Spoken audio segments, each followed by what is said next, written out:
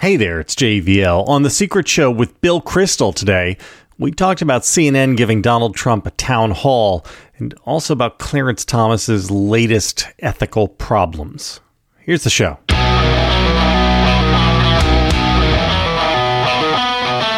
The news this morning, we are in a place where we have drip, drip, drip Clarence Thomas news every 48 hours or so. The Washington Post has a story today about Leonard Leo of the Federal Society arranging for Ginny Thomas to be paid $25,000 out of a nonprofit that had business before the court.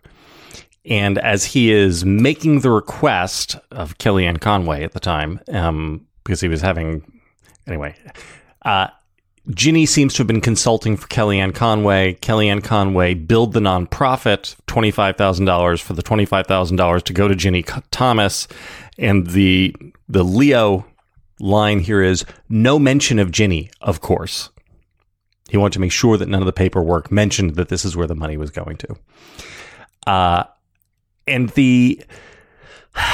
the purpose of this $25,000 payment is again, here's the direct quote, supplement for Constitution polling and opinion consulting, which I don't want to prejudge, but I know a little bit about polling. I know a little bit about Kellyanne and her company, and I know a little bit about Ginny Thomas and her areas of expertise. This is basically a no-show job. This is the equivalent of, this is $25,000 just walking around money because she's one of us. She did not provide $25,000 of value on the mechanics of polling, because that's not something she knows dick about. So, and this is on top of yesterday's story about Harlan Crow paying for a couple years of boarding school tuition for the grandnephew of Clarence Thomas, whom he and Ginny had taken on as a ward, which I was like semi-sympathetic to. And I wrote about it in the Triad yesterday. The weight of it all, though, is... I don't know. I guess I'll just ask you what you make of it, because it makes it, to me, look like the entire conservative legal world is basically the mafia. And it's like, somebody owns a garbage concession. And so they're making sure that Jimmy Shins gets his money, and...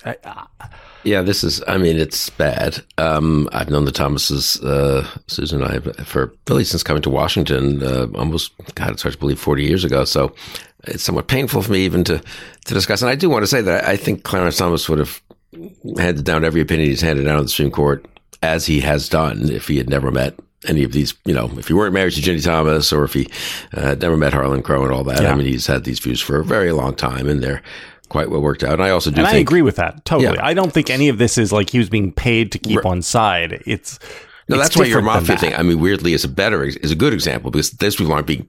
Really, most cases, they're not being paid exactly to stay on side. It's sort of a reward and a kind of just, spreading the money around among the friends. I think that's really true. Take care of the family, right? Right. And sort of helping out in just the way the mafia guys pay for the less successful mafia guys' kids' education or something, right? I mean, some of it is genuinely, if you want to put it this way, kind of philanthropic or kind, but it is probably inappropriate, maybe not, if not illegal, but certainly inappropriate, I'd say, for a Supreme Court justice, as opposed to, Matt Schlapp and Kellyanne Conway and a lot of other people sloshing huge amounts of money around to each other, which, depending on what the rules are for 501c3s and not-for-profits and so forth, if the donors are okay with it, it's probably not our problem, so to speak. It's not impressive. It's not admirable, but it is what it is. No, so this is bad. And the defenses of it, which are the Clarence Thomas is really a nice guy and it is true. I think he really is a nice guy in many ways. And people say this who are his ideological opponents on the court and people who work at the court and so forth. I think he really is in many ways a very warm human being and an admirable human being in many ways, given if you look at his life story. But that doesn't excuse it. I mean, this is the key point, I think, and you've made this, and I've tried to make this a little bit.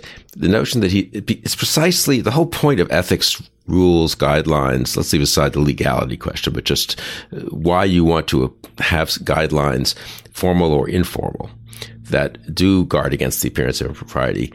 It's precisely because it's your friends who are going to try to help you. Right. I mean, I think the argument, the notion that this is not a problem because these are friends of Clarence Thomas has it backwards. People who are opponents of Clarence Thomas aren't going to offer him free trips on yachts. They're not going to get some money to his wife for a quote job, which may or may not be a real job, a real consulting contract for a real polling firm and so forth. It's the whole point. I was in government. I remember this. It's the people who offered, I didn't get offered that much. And I think it was in good faith when people did it. Sometimes you want to come, go to a nice dinner. But it's precisely your friends who offer you the things that you need to say no to. So there isn't an appearance of impropriety that you're helping your friend later on. And whether you're being courted, for general favor, even if there's not a particular ask by a friend. So the notion that people can say he's a good guy or I've been a friend of his forever and he couldn't possibly, that has it all backwards, right? And that's why he should have at some point, given this whole constellation of things, said no to Harlan Crow, why the Ginny Thomas decades of activity now in the conservative movement, and it turns out pretty well-paid activity, well-compensated activity in the compensated movement, in the conservative movement is a problem. And it's not so much that they filed an amicus brief in this case or that case, but it's all unseemly at best and really unfortunate. And I think, I don't know what to do about it exactly, but people who are sort of pretending no problem here, which is kind of amazing how much, you followed this more closely than I, but you wrote about it, how much the Conservatism Inc. is just rallying to his defense as if there's not even a problem, as if you can't say, I think he's an admirable judge. He probably shouldn't have done this, but nonetheless, I think he's an admirable judge. Yeah. People could say that. That's not an incoherent position, right? It seems to me that the most sensible conservative response to this is, I do not believe that any of Clarence Thomas's decisions were compromised by this. I don't believe he broke any laws. But this really does hurt the legitimacy of the court, and he shouldn't have done it, and we should tighten up ethics laws going forward so this sort of thing doesn't happen again. Right? This is a perfectly reasonable defense of Clarence Thomas, and instead what we're getting is, how dare ProPublica raise this and try to smear this great man? And he did nothing wrong, and everything's great. And Rich Lowry has a blog post out this morning. ProPublica investigation discovers that Justice Thomas and Harlan Crow conspired to help an old widow. And I just don't. I don't get it. And this is why ultimately it makes it hard to have it makes it hard to accept a charitable explanation of all of this when the people on that side all refuse to admit that there's anything even the least bit concerning. And they describe it, I saw this a couple of places, as an attack on Clarence Thomas. Well, of course, it's maybe that is the motive might be hostile, but these are facts. And I don't think any of the facts have been really, controverted. And there are disclosure issues. And surely the conservative position often on these kinds of things has been, sunlight is the best disinfectant. If there's nothing to be embarrassed about, disclose it. And he's disclosed other things on his forms that other justices have. Maybe they should disclose more. Maybe they should be required to do certain things that lower court judges have to do. That's a separate question. But you can't, the conservative position is everything Thomas did is fine. Didn't have to disclose anything, shouldn't have exercised any prudence in what gifts he took or didn't take. It is different to take a year's tuition for a grandnephew that you've adopted and, really, which helps him out in life. That's a little different from a $500,000 vacation on a yacht. And I'm fine with that if you disclose it properly. I mean, and I assume, but anyway, but that's not the conservative position. The conservative position is just to rally to his defense. And you know what? This is, I don't want to bring everything back to Trump, but we're going to talk about Trump in a minute anyway. Trump's position when he took over the Republican Party and conservatism was, don't believe these phonies who tell you that character counts and that values are important, because they're all crooked as anything. And you know what? Turns out Trump was right. Right? I mean, this is the world of the most high-flying conservative intellectual types. This is how they were living their lives. Because this stuff didn't happen just during Trump. This stuff is, years old, in some case decades old. And Trump was right about that. Trump understood that even conservative Inc. was the swamp, and this stuff was how these people lived.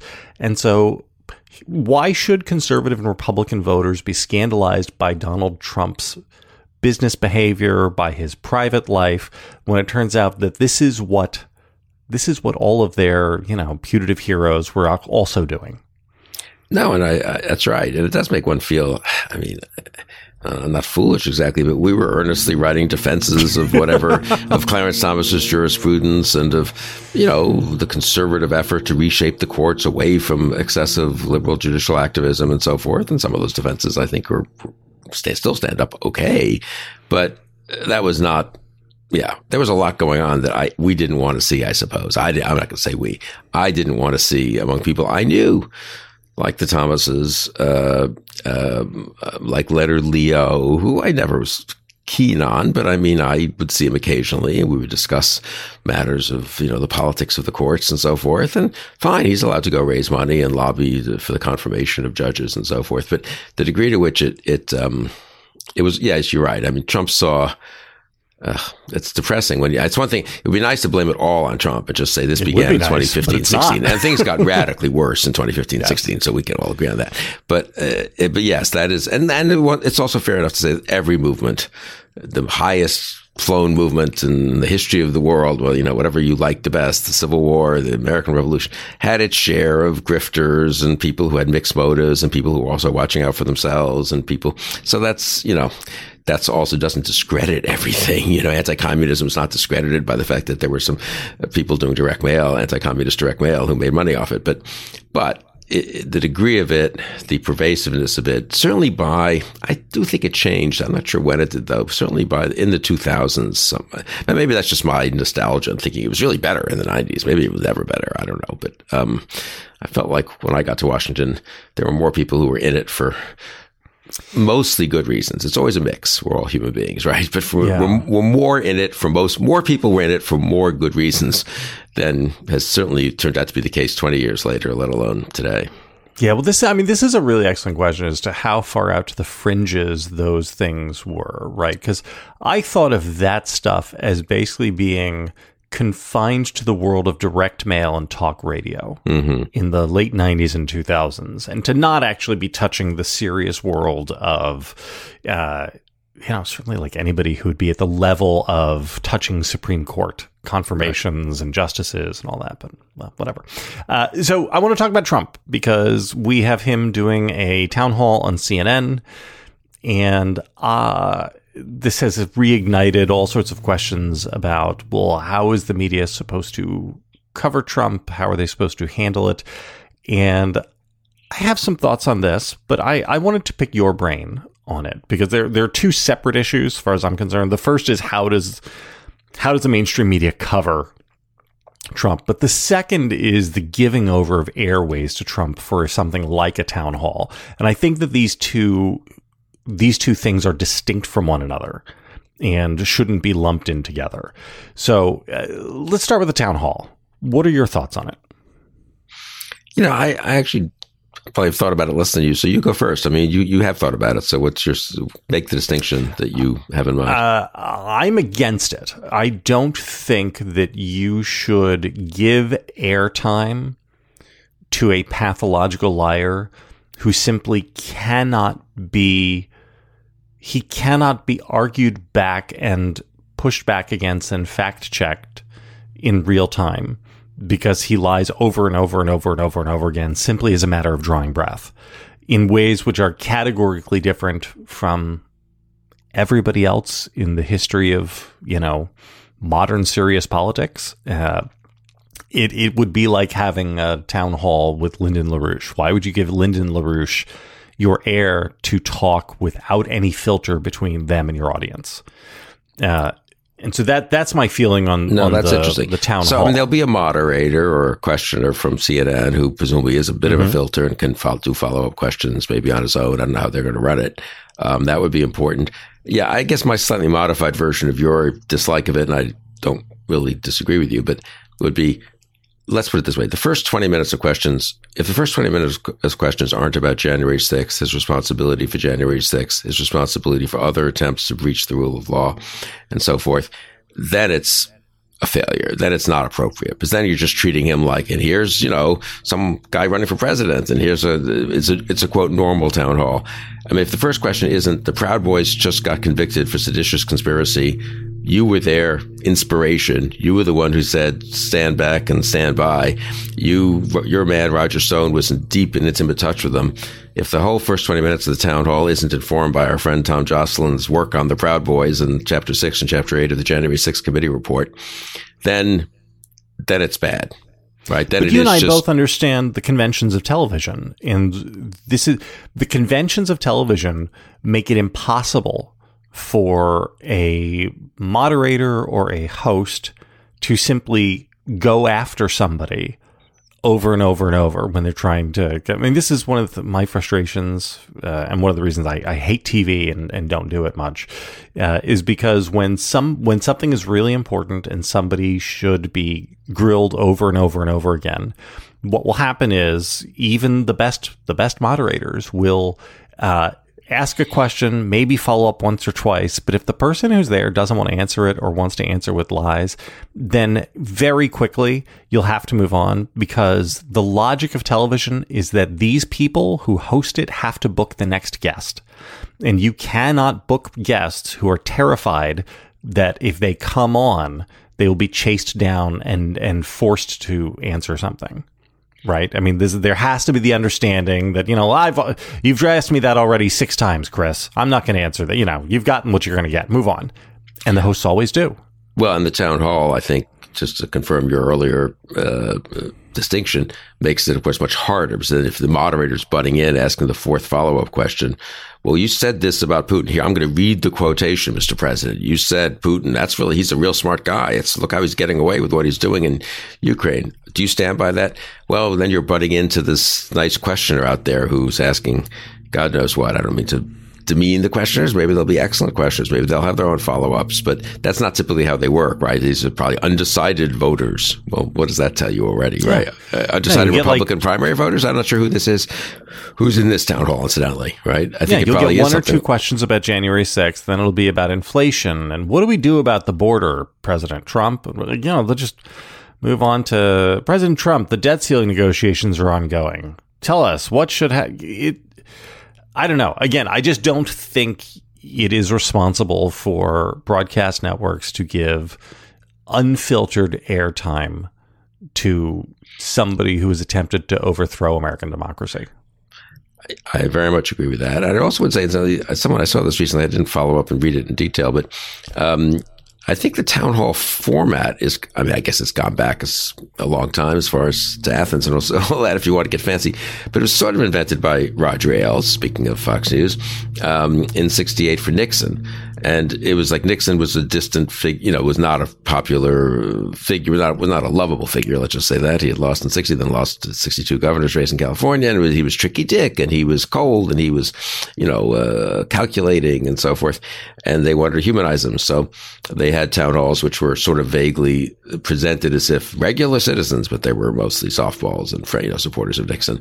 And now I don't know that they were hosted by any network. I think they were just done, and then they, of course, tried to get clips on the evening news and stuff. But so the whole town hall, it's, again, one thing if it were Jake Tapper asking Trump questions, because I think he would have the attitude that, well, I can be tougher on, I should be courteous to, someone a new person running for office, but Trump has a huge record here. I need to go into in depth. So you might overcome what you correctly say is the normal reticent to be too tough on as a questioner. But certainly you can't expect the town hall guests to do that, or town hall participants to do that. So yeah, I guess I'm with you now that having had this discussion. I'm not whether it makes a real difference fundamentally or any, who's going to watch it except Trump supporters or Trump haters. So I guess it won't change anything. But it does subtly legitimize the notion that we're just going to treat him like another presidential candidate. And I discussed this with Dan Bowles on a conversation about a month ago, the longtime Washington Post reporter, very thoughtful. And he was, I've got to say, I asked him about this, and he was the first to say, I don't quite know what to do. You know, we can't not cover the presidential race. We're the Washington Post. We're going to cover if Trump is rising or falling in the polls, if this ad's effective or that one's not. But it's inappropriate to do that with a guy who is responsible for January 6th, among other things, and lies all the time. And so, but we can't every piece can't have two paragraphs at the beginning. Donald Trump, who incited insurrection on January 6th, blah, blah, blah, before you get to the news. So it's a genuine problem for a news media that is set up for a normal liberal democracy and for normal elections and a normal liberal democracy in the era of Trump. So I listened to that conversation with Bowles, and I was dismayed that he didn't have thoughts about how they should cover it, because it seems pretty obvious to me. And the obvious answer is that this is a moment in which the mainstream print press must abandon both sides journalism. Mm-hmm. So the typical construct of any political news story is the Leonard Leo thing that I write. So the Post has their scoop. They present the evidence and facts of their scoop. They then present the view of one ethics person who says that, boy, this is really troubling. And then they get a quote from another Thomas-friendly ethics person who says, well, none of this really violates any written laws. And so, this is all just an attempt to, and they have a quote from a Thomas defender explaining why, and that's your story. And I think you can't do that. And I am sorry, it doesn't have to be partisan media, but the both sides-ish stuff, which I think is valuable to a degree in media, because and the reason it's valuable is because in some cases, in the cases in which it is valuable, it is a way for reporters to try to cover their own blind spots. Right. If they just don't see or understand the downside of something, going and getting the line from the other side into the piece helps hedge against them, just not knowing enough on something. I think the both sides stuff has to stop when it comes to covering Trump. And, Trump says something crazy, you have to report it because and then you have to explain why it's crazy and then end the piece. Right? No, no going to Matt Schlapp to get Matt Schlapp's quote justifying what Trump said. Yeah, I mean, look, I'm inclined to agree with the caveat that, this is how these journalists, these newspapers and magazines are set up, and it's pretty deeply embedded. And those customs are, as you say, sort of embedded for a reason. And so it's not even enough to do what you say, which is, if he lies, call him out on it and do so unembarrassedly. But it's not even if he lies. It's sort of his very being requires constant reminder of who he is. I was struck by this and looking at the Kayleigh McEnany, I think, is going to host Tucker Carlson show, or Tucker Carlson's former hour, all next week. And people have sort of gently, I've just skimmed a couple articles on it, but a couple have gently pointed out that she had some problematic statements as White House press secretary. And then afterwards, as campaign spokesperson, she, for example, the week after the election, just totally circulated and promoted the total lies about the voting the fraud, and she was a very big election denier. In a way, as much as Tucker was. Tucker has many terrible sins, and I'm glad he's not going to be on the air anymore, so I think it'll be good for our nation. But actually, the election denial he was part of that, of course, but that was not quite his favorite thing was the racism and the bigotry, and the replacement theory and the conspiracies, and being pro-Putin, not even the election denial. She was much more just straightforward election denial. But then it's sort of still treated as if, well, it's interesting that she'll be there, and how will she do in the ratings? And I don't know. And again, it would be tedious to repeat in every piece. This is a person who just lied from the White House podium, lied as a campaign spokesperson, lied as a Fox News commentator. But it's kind of a relevant fact. And it should, I'm sorry, it should be. It doesn't have to be the first paragraph, but it should be in every piece. This is, Donald Trump, who incited a violent insurrection in an attempt to prevent the peaceful transfer of power. said on Thursday at a rally in Oshkosh. Like that, I don't know. And I can tell you right now, the mainstream press is not going to be equal to the task. No, I mean, that is, for me, I think that's a very important point. I was talking with a friend about this, and before we did the Dan Balls conversation, I was getting some counsel on what questions I asked. And I very much like and respect Dan. And in a way, what he's saying, without saying it, he's a senior, very, very senior reporter at the Washington Post. What he's saying is, don't count on the media to save us, you know? Yes. Of course, the number of institutions we can't count on to save us, and again, I'm not really saying this critically, just analytically, is a very large number of institutions. You know, the legal system, I think, did some good in 2020, obviously the courts. But I think what we're seeing now with Bragg and other cases, even Jean Carroll, she may well win. It can't really, well, we'll see with Jack Smith, but it's not clear you can count on the legal system to save us. You can't count on the media to save us. You can't count on business to save us, even though they're not crazy about Trump. You can't count on Republican donors or Republican elected officials to save us, the Republican Party to save us. You're running through an awful lot of big institutions that could be and have been in the past guardrails against various abuses, still are, to be fair, in some much more than others, guardrails against some of the worst aspects of Trump and Trumpism, or occasional guardrails, you might say, flexible guardrails, whatever the metaphor is. But yeah, I mean, it's bad. You know, we say, and you know this, I mean, well, the media is not going to be up to it, but that's itself a very striking statement, you know, that's worth dwelling on for a second. What are we saying therefore? And I mean, if I wanted to be optimistic about it, I'd say that the media won't be as valuable to Trump this time around as it was the first time, because he had to get from 0 to 1, and he starts from 1 now. That's a very good point. We won't have the Les Moonves, is that how was a problem of, you know, promoting Trump, basically, as he acknowledged, because it was good for ratings. I mean, even if they do promote him, the advantage Trump gains from that, he has 99.9% is just diminishing returns. Everyone knows him, so it's not like one more rally is going to make a big difference in people's judgment. In that respect, it's not worth probably agonizing about too much. It's probably less of a problem than the other ways in which Trump is being helped by other institutions. Failure to do their job, in particular, the Republican Party. If I can just come back to obsessing on that for one reason, I just did a couple of interviews. I'm going to Europe again next week, and so I was did a couple of interviews with the European journalists, and you know, how did that happen? The degree to which when you really step back and try to go up to 30,000 feet and say, okay, let's get out of the week to week nightmare of it and think about it. The capitulation of the Republican Party, which really means the elected officials more than anyone else, but stoner world, I'd say, secondly. And then Conservatism, Inc., which is the intellectual superstructure of the Republican Party. That their utter capitulation between 2016 and, you know, through 2021 and now through 2023 is so important and still underappreciated. That is, Trump is a very effective demagogue and a very dangerous man. That's why we're all against him, incidentally. We saw that what you said very early, Trumpism